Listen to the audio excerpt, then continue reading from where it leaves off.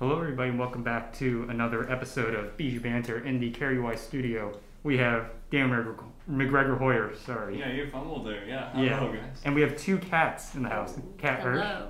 and Cat Drop Aaron. Hello. That sounded a little strange, I'm sorry. And today is Friday, February 24th of 2023 for you film fans out there. It's Twin Peaks Day. We're not going to be talking about Twin Peaks because over the peaks there's a sun. So we're going to talk about After Sun and All Quiet on the Western Front, the 2022 remake, not the original. So we're going to begin this episode with talking about After Sun. It is the directorial debut of Charlotte Wells, written and no, she didn't produce it. Also written by her. It stars Paul Mescal, Frankie Corio, and Celia Rowson Hall. And the plot of After Sun. This is from IMDb. It's about Sophie, who is a 11-year-old girl who remembers a holiday that she took with her dad, played by Paul Mescal, and then 20 years earlier, and then she realizes that the memories she fills in the gaps and tries to reconcile with her father as she realizes that's not the man she knew until much later. Very emotional, very melancholic, and just all around fascinating. So what do we think about this movie? Yeah, it's honestly, you described it perfectly. It is very melancholic. I knew about this film. I was trying to get this. I wanted to see it at Film Scene early this fall, but obviously other things have happened where I couldn't.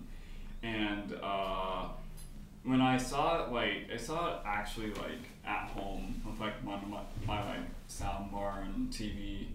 And when I saw it, it was very emotionally impactful. I think this is one of those stories where it's so simple, but it just has the deepest meanings within it. And especially the idea of showing a parent going through really heavy emotions from the perspective of a child is very captivating.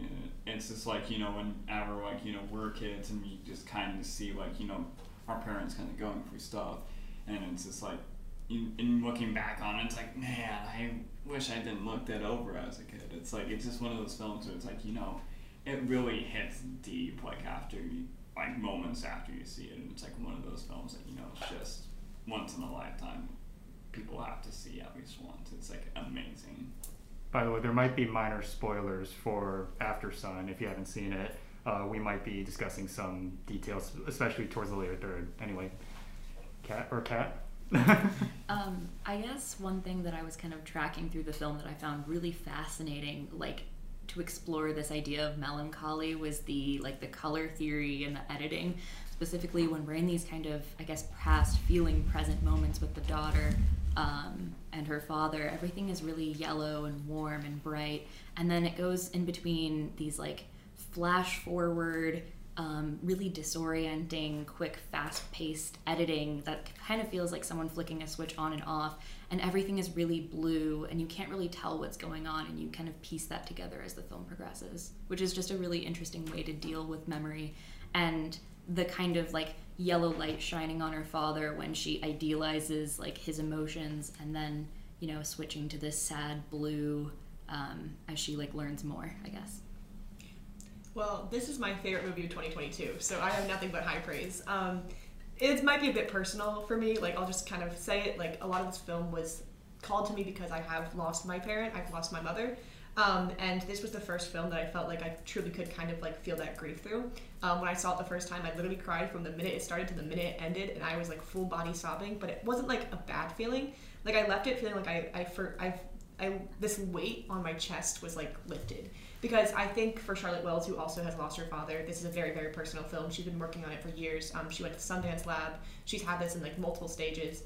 That this film is so tender in the fact that it is exploring this grief through touch. I think oftentimes for people who have lost a parent and are older, when you're looking back, you're creating and recreating these memories to understand who that person was. You're creating an idea of them. You're wondering it's a ghost, and you're looking at these images, and there's these videos you have and these photos you have, and this person isn't around anymore, but there's such a haunting presence of them. And I think for this film, what really drew me to it and what really stood out to me and made it such a film that was very unique in its description of grief and its image of grief was that, because Sophie has all these photographs and these videos, and a lot of this film is shown through digital media and this collection and this archive. and the way that she just kind of restructures him and understands him afterwards from her adult perspective, because now she is a mother, and you know what I mean, now she has to understand what it means to like kind of give up and be like sacrifice parts of yourself or be hidden. Like it's just, maybe I'm not very eloquent right now, but it's just very over emotional and very very powerful, and I have such a deep love for this film. Yeah. I have an interesting experience with this film because I saw it for the first time I saw it was in the theater, and I really liked it, but I knew that I felt like I was missing something. Like there were people on Letterboxd and on Twitter and on just various critic sites that were rating this as like one of the best films of the year or the best film of the year. This was notably Sight and Sound's poll. It was the top film of 2022, and Charlotte Wells won Best Director for the National Society of Film Critics. So just like there was a lot of praise going on around this movie, and I knew that like there was something there, but I didn't see it. So I was looking forward to rewatching it. So I rewatched it for this episode. I haven't seen it since the theater, and rewatching it, it is such a different experience, primarily because the thematic context of this movie and the whole emotional angle is the fact that Sophie is experiencing this time of just pure joy and happiness, whereas Callum, who's the dad, is trying to keep a happy face, but is just ultimately severely just depressed and in this state of detachment, and the fact that he can't really express that to his daughter, and she doesn't recognize that. That's what's so heartbreaking about this movie. That's apparent on a first watch. On a second watch, when you know that, it's even more heartbreaking. And I know, Kat, you've seen this multiple times. Yes. Daniel, have you seen it? Have you, Kat, as well? I actually watched it a second time. Okay. Last night, yeah. Okay, so we've all seen it a second time, so I feel like I don't really have to like echo anything, but just it's such a beautifully told and beautifully acted film that hits on a lot of emotional chords in ways that few films do. And there's a lot of movies about like that show the relationship between like a parent and their kid, but with that added emotional context, and the way it's edited too, it stands on its own in a way that I don't think many other films have, that sort of resonating impact, like especially in the last third with the sort of like the montage editing, cutting back and forth between adult Sophie and child Sophie, reliving these memories from like the tape. All the memories of nostalgia are just on that tape, and we remember elements of the person, even if we don't have the evidence, but it's more like spurts. We just remember happy times, and we fail to connect the dots of just everything. And that's when we see that, and when we understand that as an adult, we're just like, wow, did we even know this person? We might even have some sort of guilt and regret. And oddly, when rewatching it, that's kind of how I felt too, is the fact that I feel like I missed so much of like what this movie was trying to tell me, and realizing that it only elevates it even more. So the rewatch value on this, even though when you rewatch it you just still feel like so bummed out, it's so like it feels so satisfying, just because you feel like more of this story is being revealed slowly, piece by piece. And I think that's one of the best compliments anyone can give to a film, really. And we haven't really discussed this, but performances. Paul how do you pronounce his last name? Is it Mescal? Mescal or Mescal? I honestly don't know. Mescal and Frankie Corio are incredible. Like their chemistry and their performances carry so much of the script, and the script is also incredible. But Charlotte Wells has so much control and freedom with this project that like nothing feels like it's overlooked, and it's just, and this is her first film. This is her first film, and she handles it like a master, which is all the more impressive.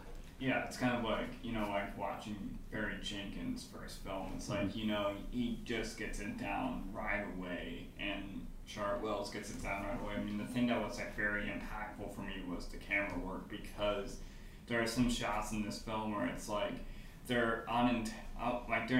have intention behind it. Like there's this scene where they're in the hotel room, and it's like you have like this blurred background while somebody is sleeping in the foreground, and it's like it's giving you like, you can't tell what's going on in the background, but you kind of pick up those hints about it, but it still leaves that ambiguity behind it. And I think that's what works so well about this film, is that it is very simple in its camera work, but it just leaves it so effective, and it works very well, and I was very impressed with it. Well, I would like to make clear that she actually did have a few shorts before this. Like, this is her she first did. feature length, but she has done a lot of short work.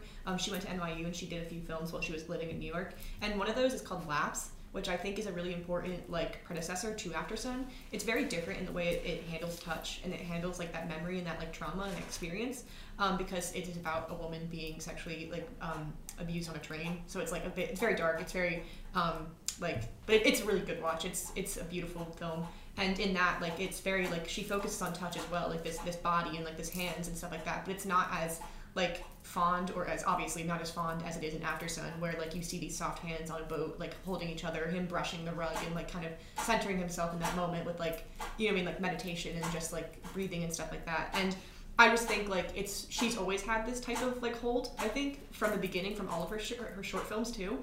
And she's been really interested in this, like, the way that we process trauma and the way that we process like experience, and that has always been kind of a tender theme and within all of her films. And I just think like she's very inspired by Claire Denis. It's obvious that she's a film student. I think that she's taking these touches from people, and I think when you mentioned Barry Jenkins, this is produced by Barry Jenkins, who also is a Claire Denis fan. So I think there's like a lot of this softness and stuff like that comes from like this, I think, adoration of other directors who understand that like you can hold back. You mean you don't have to say everything. Like you can hold back and you can keep it tense and you can have things happening in the background that you mean that like you are so simple and so out of the way but mean everything. You know what I mean? And I think that like that, you know, just like being able to do that and have that patience, like that's very important. Yeah. Yeah, so kind of on the same idea of touch, but looking more like at the scenes in the film, I guess. There's this repeated moment of like the father washing off Sophie's face with this little like cotton wipe, and there's even a moment where she wipes his face off, and I just think there's this tenderness in it, and something that is just expressed throughout the whole film is like he wants so much for his daughter, and like as we learn more about Callum in the film, we learn that's like part of the reason he wants his daughter to have things like singing lessons or wants to teach her self-defense is because he didn't have, you know, the same support that he wants to give. And it's so beautiful, and we see that with, you know, with parents in real life, and I think that it's such a universal feeling that makes us think about our own parents, and that's why it's it really achieves its project. I think what you're saying with touch too, it's like a common thing is like the let me teach you with the pool game and with the self-defense. Like he's constantly trying to give her these lessons because he says in the end, like he's like, I want you to be able to come to me when you're older with anything you want. And I think there's this fear from him as a character of her being defenseless because he knows somehow she's going to end up on her own. You know what I mean? 'Cause he knows there's this future that he might not be able to be there for. And I think like that is just such an interesting thing, I think, and such a heartbreaking thing that this parent like wants so much for his child, and like he loves her so deeply, and you can tell that he's so like infatuated and like careful with her, but the fact that he knows like in the end that he might hurt her. And I think there's this shot in there that I like, to this day, I wonder what its purpose is in a good way. Like I'm like, you know, I always like pull it apart. It's like there's this postcard and it says like I love you more than anything, like love Dad, and you can't tell if that's from now, if that's from the future, if that's like the final thing he said to her. But like it just, I think that's something about this is just like that. More than anything, he wanted to be her father. Like through all of this, no matter what, he wanted to be her dad. We're going to transition to a quick grant spot. We'll be right back with more Bijou Banter. Welcome back to Bijou Banter. We are continuing our conversation on Aftersun. And I like what you touched on about the universality of just parenthood in this movie. And what's so impressive is that if you were to break down this movie plot-wise, without sort of digging into what like interpretations are, or what the underlying, just thematic subtext, it's a pretty straightforward, at least in my opinion, it's a very simple narrative. It's like we're following this dad and her daughter on this vacationing like resort pretty much, and how we sense like this relationship sort of growing, because like there is a strong bond between these two. You believe that they're family, and little things and just how they talk to each other and how they react, like even things like when Callum's like, all right, on the count of three, we're gonna throw like this piece of bread and then just like run away during like the dinner show. Like that just shows like this sort of playful energy between the two. And for Callum at least, it's kind of all show, just because there's a scene when he breaks down crying when it's juxtaposed with Sophie leading a crowd of tourists into seeing happy birthday, and it's such a harsh juxtaposition just because that's really what's going on inside his mind every waking second. And you're going to want to say something. Yeah, I kind of want to push back on the idea that it's all for show, because I think he is putting on a face for her because he is hurting, but also I think that he is genuinely like involved with this, because I think he is having fun, and he is genuinely feeling like into this scene with her, and he loves doing those little things. He's the one that suggests like the throwing the toast, and he's like kind of like there's like this like karaoke tradition that they have that he's not doing here because obviously he says no, but like that they kind of assume that he does in the dance scene at the end. Like he pulls her into that, so I think he is engaged with showing her a good time and having a good time, because I think he genuinely loves having like this amount, like he loves her so much that I think with that, like with when he's saying happy birthday to her, it's because he can't be happy that he's like, oh my god. But I think like yes, he is performing in a way, but I don't think every single moment in this film with them together is him putting on a face for her, if that makes sense. Yeah. So kind of off of that, I agree, but I also think like the idea of a mask is like intensely put in this film, and there's one moment in particular where like the daughter's kind of having a deep like rant to him in a way, or almost a soliloquy is what it feels like, of like having like, you know, melancholy emotions. And I feel like this is the first visual moment in the film that we see the mask fall from the dad. Like his face, he's looking in a mirror and he just spits at his own reflection. Yeah. And I just think that's such a, you know, a powerful moment. And I agree with you that like, I think that it's not all for show, because he's trying so hard for her to have an amazing time. But at the same time, it's like we see these cracks, and I think as the movie progresses, these cracks are kind of like the dad sleeping more and more and more, showing how tired he is because he's like wanting to be happy with his daughter so badly, and it you know, falling short of ultimate happiness. And I think that's why it's a great character, because it's like it's such a complex person, you know what I mean? It's like I think so often people try to like, you know, simplify characters. It's like they either have to be good or bad, or they have to feel good or feel bad, and it's like this is someone that can be imperfect and perfect. Like he can be failing her in a way, but he also can be something, the exact person that she needs, you know?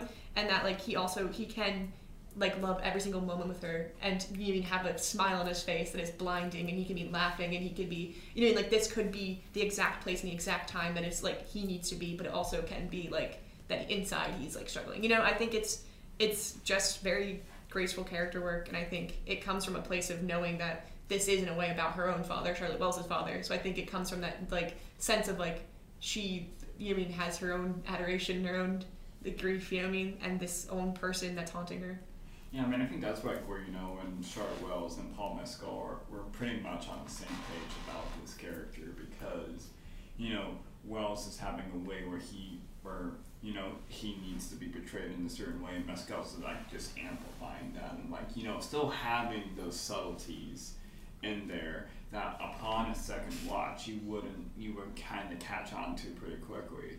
And then I think it's like, you know, it's that mystery that, you know, Mescal was able to bring that I think really garnered him that Oscar nomination. I mean, because obviously there's a lot of emotionally powerful moments that he has in this film, but it's just the subtleties that can just say like, yeah, this is a well-deserved Oscar nomination. I mean, he just pulled off a performance that, you know, was subtle in the best ways, but also emotionally captivating as well, and it just worked. I really think that, you know, I mean, I don't think he's going to get Best Actor, but I think it was just a well-deserved nomination. Yeah, the subtleties of Aftersun is ultimately what becomes the most resonant about it as a film, as an experience, as a script. Just because there's like the nuances in terms of how the emotions are captured, or if we like explore the imperfections of like some of the characters, kind of like what Kat was saying about just Callum as a whole, like this sense of contentment, but also the fact that he's just like in times where he's like where he's just alone, you see more of like how maybe what's going on inside. Like he always smokes whenever Sophie is either not in the room or is asleep. Like it's even apparent from like one of the very first scenes, like he smokes on the balcony, or when he's going out for a walk, he picks up a cigarette that was probably already used by someone. Just like showing that just through its show don't tell, and that's really important in this movie. Even the editing too. Like I could go on about just the whole rave scene, how that sequence, or just the ending as a whole, which so hard not to get into, but just how that's presented, how that's paced, jumping back and forth through time, and also thinking like, what is this supposed to represent? That whole thing just ties everything together so perfectly. And it's like, this is what we've been building up to, and it's very satisfying and very sad, though. Yeah, I think something that ties together those two scenes and is very important, I think, to this film and to making it work is phenomenology and the sense of touch and the memory of touch.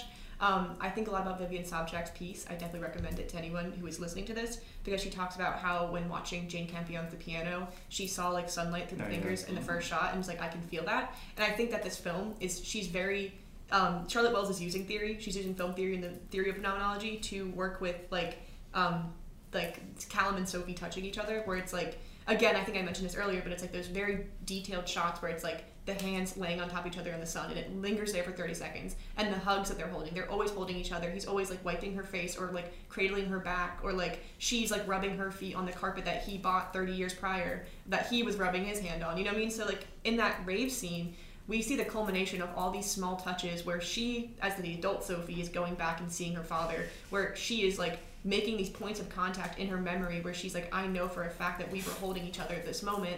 And then like in the rave, they are both like, it's when he holds her, brings her in his arms, spins her around, that the adult Sophie grabs him and holds him and like yells in his face, and it's so bodily because it's her feeling that grief, it's the younger version of herself feeling that like sadness, it's us feeling that sadness. I know as an audience member, like that touch, I felt that because I was like, I could feel the presence of my own mother, like you mean like that grief, that ghost that's haunting me, I could feel her touch, her hands, and I was like, because I mean, like, I think especially for that scene, I was like, that hug that you will never get, that person you can never hold, you can never grasp again, you know what I mean? Like you feel their presence around you, and it's comforting. And it's like, I don't think of it as like heartbreaking. I think of it as something that's like, I guess, well, it is, but like, I don't think of it as something where I'm like, this is so tragic, this is so like, to me, it has this sense of like finality where it's like, you get to say goodbye, and you get to hold this person for one last time, and they'll be gone, but that's not necessarily a negative. You know, it's like you finally got to see face to face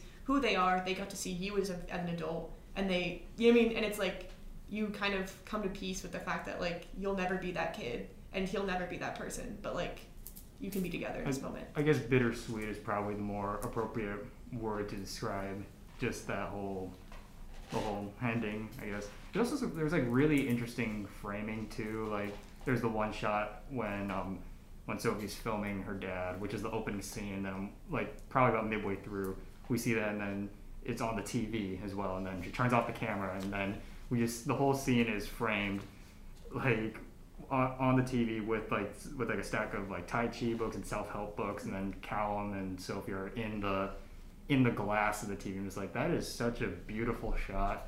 And just it holds on that for a while. It's probably like a single take, and it probably goes on for about 5 minutes. And choices like that are, yeah, it's just effective. Oh, sorry. Yeah, that's all right. Yeah, I mean, I think like, you know, that's part of, because, you know, the film just like has simplicity to it, but it's also like, you know, those external subtleties and those complexities that really make it work. I think like, especially at the ending where like, you know, it kind of has this like these camera pans and just kind of these match edits where it's like, you know, it's not like everything is coming entirely full circle, but it's this feeling like, man, you just experienced like somebody going through like a realization there, and it just like, especially the scene where it's like, you know, it comes off the TV and then you see the adult version of Sophie on the couch, and then it just keeps panning around and gets to its final shot. It's like, I mean, that's where I kind of felt like the most emotionally captivated. It's like that realization that's like, oh, yeah, not to spoil like the final moment of that shot, but what, I don't know how it kind of went over my head at first, like seeing the theater, but then like seeing it, I was like, oh, that's what it means. It's just like, okay, that's Yeah. That's crazy. I think again it's good to like point out like this inspiration and like good for film students who are listening to like watch things because Charlotte Wells speaks about how that's very inspired by Chantal Ackerman and like the film itself is like News from Home is a big inspiration. And that one specifically, there's this film where Chantal Ackerman, I forget what it's called, La Chambre, where she does like a full like spin through her entire house over and over again. And that's kind of what she was pulling with that end, where it's like you're going in a circle and it's like this completion of like something and of a life and of like, you know what I mean, of like that there are these people in the background that keep changing, you know what I mean? Because it's like you're the concept itself isn't changing, like while you're doing it, but like the things around it are. And also like kind of backtracking for a second, another thing, a good collaboration is that Gregory Oke is the I don't know if I said that right, is the cinematographer, and he's actually the one that brought in those those images of reflections because that's what he focuses on in his work. Charlotte Wells also what else has he done? I do not remember. I just know that Charlotte Wells said that both him and the director of photography were like very involved with like reflections, and they brought that aspect to this film because she wasn't necessarily like thinking of that, but they were really like kind of the head of that. So I think a lot of credit goes to like those people for having that conversation with her, and for her for like being like, yeah, let's try it, you know, because I think it's such a very beautiful way of doing it. I think I always prefer when you have a frame that you can linger on. There's multiple parts of it where you can see people. I think that just is so much richer because you really get to sit in that way. Like thematically, it rings a lot, but I think even execution-wise too. Like that's if it's not timed right, if it's not edited right, then it breaks the sense of just like realism and immersion, especially with the execution. But it's like such a smooth, well composed shot, and just. Yeah, it's like it has to be done with extreme precision, and it's done so. Yeah. Give a lot of credit to that. I mean, I think, you know, as like somebody who wants to be like a cinematographer and do stuff like that, it's like this is just a great example of like, you know, what to do with like match edits and how it just works so great, and just the camera pans and how smooth it is. It's incredible that Charlotte Wells was able to like really end this film the way she did, and I'm just amazed by it. Yeah. But before we get into final thoughts, I just want to say, as someone who I tend to focus a lot on editing. They should have gotten a Best Editing nomination at the Oscars. It really should have, more so than Elvis. No Elvis hating here. No. Don't respect it. The editing is just like it's something that isn't talked about enough, I think, with this movie, and it's something that does get kind of overlooked, unfortunately. But yeah, we're just about out of time on After Sun. So what are our final thoughts? We're all very positive about it. Yeah. I guess one thing I want to mention with my final thought is the idea of home was such a prevalent, image in this film. Seeing there's this conversation between Sophie and Callum, kind of like, do you ever see yourself coming back home? And he's like, I don't feel like I was ever home. And I think that really shows the distinction between, like, as you start growing up, you start kind of separating like who you are versus what you came from. And I think that this film is kind of about that.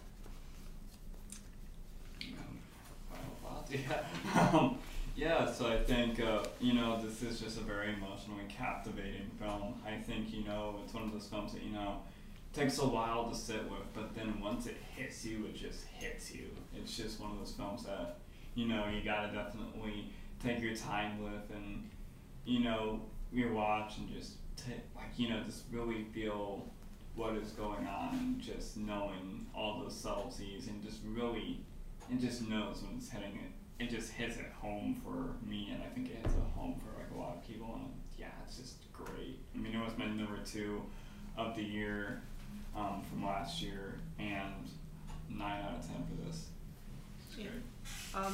I think it's the best movie of 2022. I think it's an incredible feature. For me, I'm coming from a very personal angle, but I think it's probably the best film to deal with grief and to deal with that loss. And I think for anyone out there who's a part of the this sounds so like crass, but the Dead Parent Club, go see this movie, because I think that just Charlotte Wells sharing this grief is such a strong thing, and the way she does it, because I think she has so much respect for the people in her life that have passed away, and she has so much respect for her father, and to be able to do that in art, to be able to like reanimate these people, and to have to relive that grief and to relive that experience and do it so well, and to do it with so much respect, and to not like harm that person or harm their memory or harm the people around them, but like uphold it and uplift it and transform it. I hope I can do that with my own work. I am deeply I have so much admiration for this, and the way that she presented this. And I just, I can't wait to see what she does next, because I think she is an incredible talent, and I love the way she creates. I love the way her mind works. Yeah, to give you an idea of how much more I enjoyed this film on the first watch, Aftersun originally was barely made my top 20. Now it's in my top 5. So that just shows how much better it gets like on a rewatch. And just as a film, it's incredibly emotional in terms of, as everyone says, how it handles grief, how it handles just like individuality, or even just how it explores subtlety in ways that are so emotionally powerful, bittersweet, and like kind of devastating at the same time. Like it's a film that when you leave the theater, or when you turn off your computer or television or telephone, you're just like, it's on your mind like for like such a long time. Like it sticks with you, and that's the best kind of film, regardless of what it's about. If it sticks with you for months on end, it's doing something right, and this film gets it right. It's just such a impressive debut feature film with incredible performances, a really great script and great editing. Just all around, the execution is fantastic. I don't believe this is streaming on a streaming service as of now, but when it does, or if whenever it comes out on Blu-ray, please check it out if you would like to. We all highly recommend it, and I'm going to give Aftersun a 9 out of 10 as well. Now we're going to move on from Aftersun to All Quiet on the Western Front. This is a remake of the 1930 film, which was also an adaptation of the novel by Erich Maria Remarque. It's an anti-war film, and it stars Felix Camere, I'm not going to pronounce these names right, I'm sorry, Abrix Such, and Daniel Bruhl, and it was directed by Edward Berger. This is a German film, and it's about young German soldiers' terrifying experiences with distress on the Western Front during World War I, and he thinks it's going to be a very like patriotic, uplifting experience in war, but then he realizes just the absolute horrors of what war can bring. What do we think? Yeah, I knew about All Quiet on the Western Front. I mean, I think this, like, the original was a Best Picture winner of that same year. And you know, I think for the time, like when it came out, it was pretty like captivating in some ways. But I think now you can kind of see its age, obviously. But I think it still got the message across. This one, I think, is definitely. I think this is better, in my opinion. I think this is a very raw, very gritty type of film that has a very immersive feel to it. I think from the first shot onward, it's like you're just hooked into these characters and this battlefield and all the situations that are going on, and you just kind of realize something about, like, because although it's an anti-war film and the message is like pretty clear even from the trailers, and the idea of All Quiet on the Western Front, you do kind of see the process of our main character really getting, like, thinking he's gonna go in and like be this, like, not be this hero, but, you know, serve his country, and then just seeing all the hardships of war right in front of him, and to see how it just tangles with all of his emotions, and it's just a very great, it's like a very entertaining and impressive film. I really enjoyed it. I think it's really worth mentioning that the author of the original book was drafted into the war in 1916 in Belgium, and he took place in trench warfare. And I could totally be wrong about this, but from what I've heard about the film is that this is like one of the most accurate depictions of what it was really like to be in the trenches. And I feel like, personally, I think this is my favorite war film I've ever seen. Oh, really? Yeah, I think that, like, something about the emotion that it evicted through, like, the chaos was so, like, potent. It was absolutely shocking. And I think that, like, first off, I just want to say the makeup was really well done, like, showing, you know, the main character, Paul, when he first joins the military, he's supposed to be 17. And they do such a good job at aging him up while keeping him looking young at the same time. Like, it's so meticulous that it's heartbreaking. Yeah, I haven't read the novel, nor have I seen the 1930 film, so I'm only judging this solely as what it is. As a war film, it's really, really good. In terms of how it explores the horrors of war, just like how devastatingly awful it can be at times, and just especially putting that putting yourself in the shoes of someone that's so young, thinking it's gonna be like so patriotic, when in reality it's like basically soul crushing. Like you are not the same person once you step onto the battlefield and once you leave. Like it sticks with you for the rest of your life. They handle that very, very well in this movie, and forgive me if I sound like a little all over the place because of school and all that. I didn't get the chance to rewatch this film. I did watch this back in like December, so it's not super fresh with me. But in terms of replicating the war experience, putting you into the war, that is done very well. They're like cinematography wise, production design, very well captures just the 1910s of World War One. I personally, in terms of war films, I would not consider this to be my favorite. Like I personally prefer films like Dunkirk or Grave of the Fireflies is a severely devastating emotional experience. But in terms of anti-war pieces, this is definitely a very good one, just because it shows real world horrors, like, and almost nothing else that's like really positive other than just like what we think it is on the surface. So yeah. Yeah, I mean, it's like, I think like, war films are always like something that, really draw like I meant to like draw an older audience in some way. And I can kind of see what people were kind of thinking when this was like announced by Netflix. It's like, oh, you're just another Oscar bait type film. And yes, it was nominated for Oscars. But I think like, it kind of deserves it in a lot of respects. I think it's like one of those films that really has this nice perspective on war, but it prevents it in like a way that's super effective. And personally for me, it's like I think war films are kind of tiring at this point. I think because it was probably after Apocalypse Now, where every single film about war, even like the original Quiet on the Western Front, it's like it does kind of go down repetitive territories. And it's like war films have just been done to death. I think there's I don't know if there's like any new perspective you can really give on the topic of war, but I'm thinking like due to like, all the stuff that's going on right now in Europe between Russia and Ukraine, which I think that's the only time I'll probably mention that topic, since it is a very sensitive topic.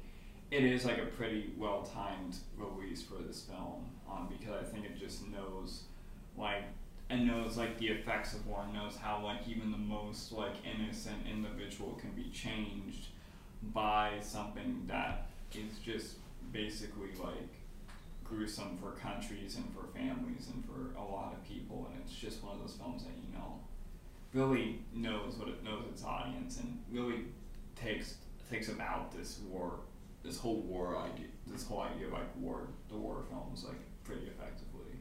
Yeah, so first off, I saw Grave of the Fireflies too, and that movie was absolutely heartbreaking. It was a little too heartbreaking for me. But I agree. I think that like war films in general can be really repetitive, and I think what makes this film stand apart a little bit is that it's not just about like the combat. Like so much focus of this is really showing kind of the character changing. Like even his facial expressions from the beginning through the end of the film, he becomes so much more gaunt, as if he's not surprised anymore by the horrors that he's seeing. And I think that that's a really interesting element, rather than having like gasp, shock, and awe every time anything bad happens.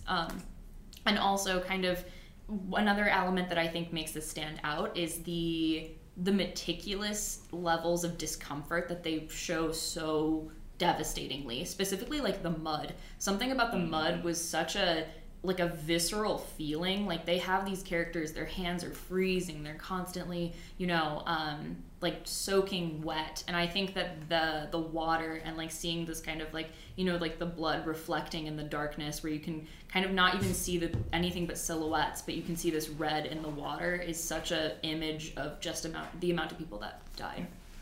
I think too, why this is a very interesting war film is not kind of like we were saying. It's not just solely about the combat, because when we think about war, we think of like the tanks, the gunplay, like missiles being shot.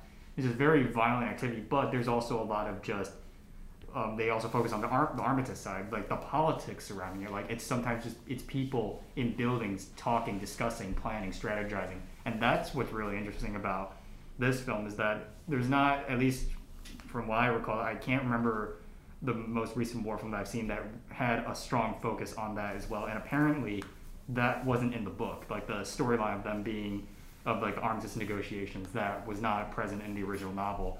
Which is interesting because it feels like it fits so perfectly with the story, just because it's not pro-war. It's like war is bad. Basically, that's the like in the simplest terms how to summarize the movie, and it shows both sides of it too. So that was a really interesting. Oh yeah, I mean, especially like the scene where it's like when they're talking about the Armatons and like you have Daniel Bruhl's character talking to the leader, like he's not like a leader, but like one of the people from the opposing side. And just like, trying to say like, we need to end this now. Like people are really dying. We're losing men every single day, like both sides. And you just kind of see that how like the opposing figures just like, well, you have 72 hours. Instead of just like, ending it right that moment. It just gets like, why are you waiting on this? Like, and it's just like, it's just showing how much of a battle of grits this is on both sides, because like in most cases, like if you're gonna lose like so many people, it's like you would just end that right away, but no, they're gonna like keep it going for the next 3 days, and just like it just was like, and once he like mentions that, you start seeing like this not this full out like battle scene, but like this whole scene of just like tragedy upon tragedy, and like what new elements of the war they're introducing, and like the flamethrowers and the tanks, and it's like, oh man, it's like you just start to feel like gut punch. It's like, we gotta end this now, and it's like, no, we're gonna try to make it look like we have the upper hand here, and it's just like, it just gets so tragic. We're gonna transition to a quick PSA, and we'll be right back with more BG Banter. Welcome back to BG Banter. We're continuing our conversation on All Quiet on the Western Front. One question that I wanted to ask, how do we feel about the music in this film? Because I have mixed feelings about this.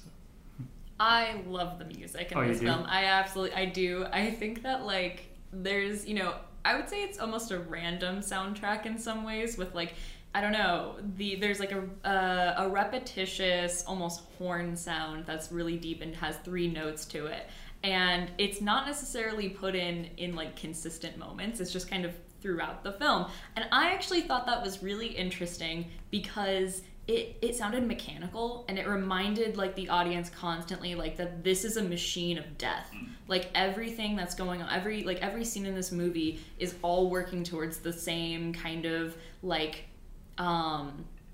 lack of individuality of like a community that's just forced to constantly be on the front lines. And I think like having this idea of all these characters knowing like, oh, I'm on the front lines, and the only thing I can do is run as a unit so that some of us can live, is such an interesting way that's kind of, to show how bleak things are. And I think the soundtrack really works with that.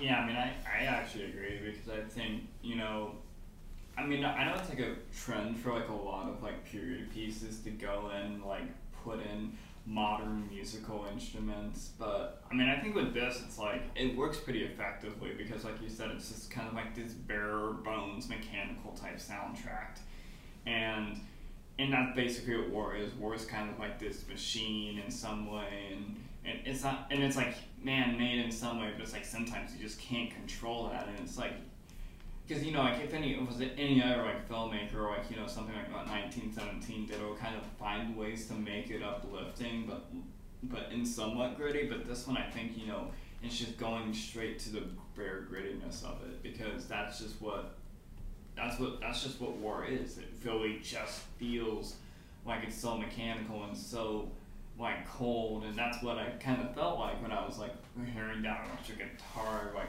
go through those first 3 notes. Like it just feels that way. Yeah, I agree with the execution, like sort of the mechanical quality of it. My problem is kind of what you said. It felt a little too modern though. It really, really clashed with the story, with like this being in the 1910s.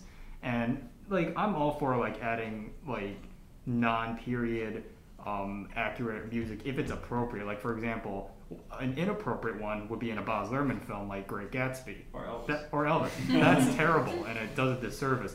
This one I at least see a point, but also it became to a point where it was a little too repetitive too, because I listened to the entire score for this because it was nominated for Best Original Score. I'm going through all those, and after a while I'm just like, this all sounds the same. And maybe that's the point, but it's like, I don't know, when you have like a musical score, I want there to be some bit of difference, and there is with the score. Like there's some really, like, I think probably one of the most haunting elements is when it just shows like the barren battlefields and just sort of like, I'm not a music person, so it's almost like a one string violin or something. That's very effective, but when it's the three notes and it repeats that all throughout, and not in different like pitches or anything, just like, okay, this is getting a little annoying now. It kind of reminded me of the foghorn in The Lighthouse, and I could not stand that foghorn. Like it droned constantly, but that was probably because like it was just very loud when I saw it in a theater. But I feel like the mechanical, repetition of this like tritone in this film, I liked it because like, I guess it felt maddening intentionally. It felt like it was just, there's nothing that could stop it. Like all these soldiers are just these, parts of this machine that's continuously moving forward and marching forward. And I think it's supposed to show how unchanging war is. Yeah, I mean, pretty much, yeah. I mean, I honestly, think that's, the whole purpose. I mean, I think it also fits in pretty nicely with, the sound design. Because, I mean, I watched this, on a sound bar, but, I have, I always love sound design. I mean, I think that's, what I think that's, where, sometimes, if I just get a good sound out of a film, it's, and it feels right, it's yeah, that's what I want. It's, because I just want to be, jumping up and down, yes, that's what I want to feel.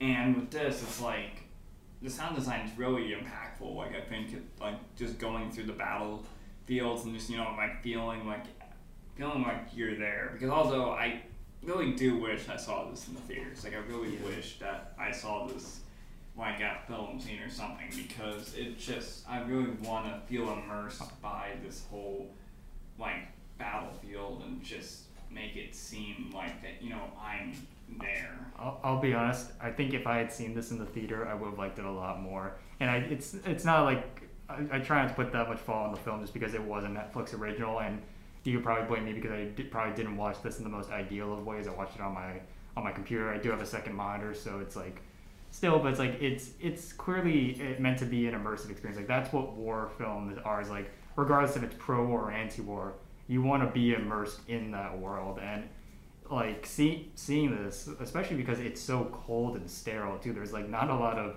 light in this film, literally visually, there's not a lot of sunlight, I think, or especially it's probably near the beginning, and most of the, what is this, 2.5 hours, most of that is it looks like what it's outside right now. It's just pale and depressing. So yeah, but I also love how, even though this is mostly about the war experiences on the battlefield, it also does touch on the fact, and I mentioned this earlier, the fact that it sticks with you though, even when they're off the battlefield, or even if they don't show them going back home. It's just that they're gonna live with that for the rest of their life. Unfortunately, they're a changed person, and unfortunately, kind of for the worst. Yeah, I mean, I also kind of a lot of the scenes early on and how they kind of revisit them, the whole scene of them, I don't know, bagging themselves in a gypsy goose or something, where they're going inside that French farmer's house and just grabbing it, and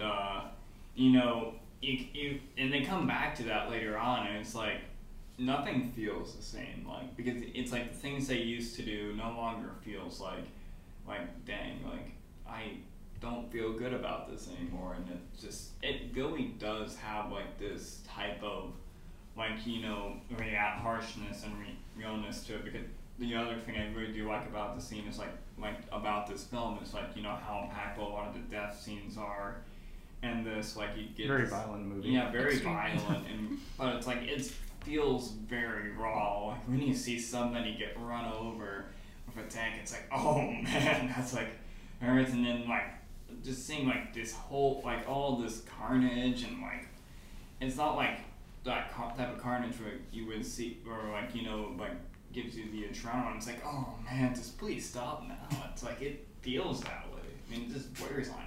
Yeah, so one thing, I mean, of course, this is an extremely, extremely violent movie, and I think the special effects are, you know, it goes without saying that it's amazing. And, you know, the mechanics themselves, like seeing tanks and literal flamethrowers, which I was not expecting. It's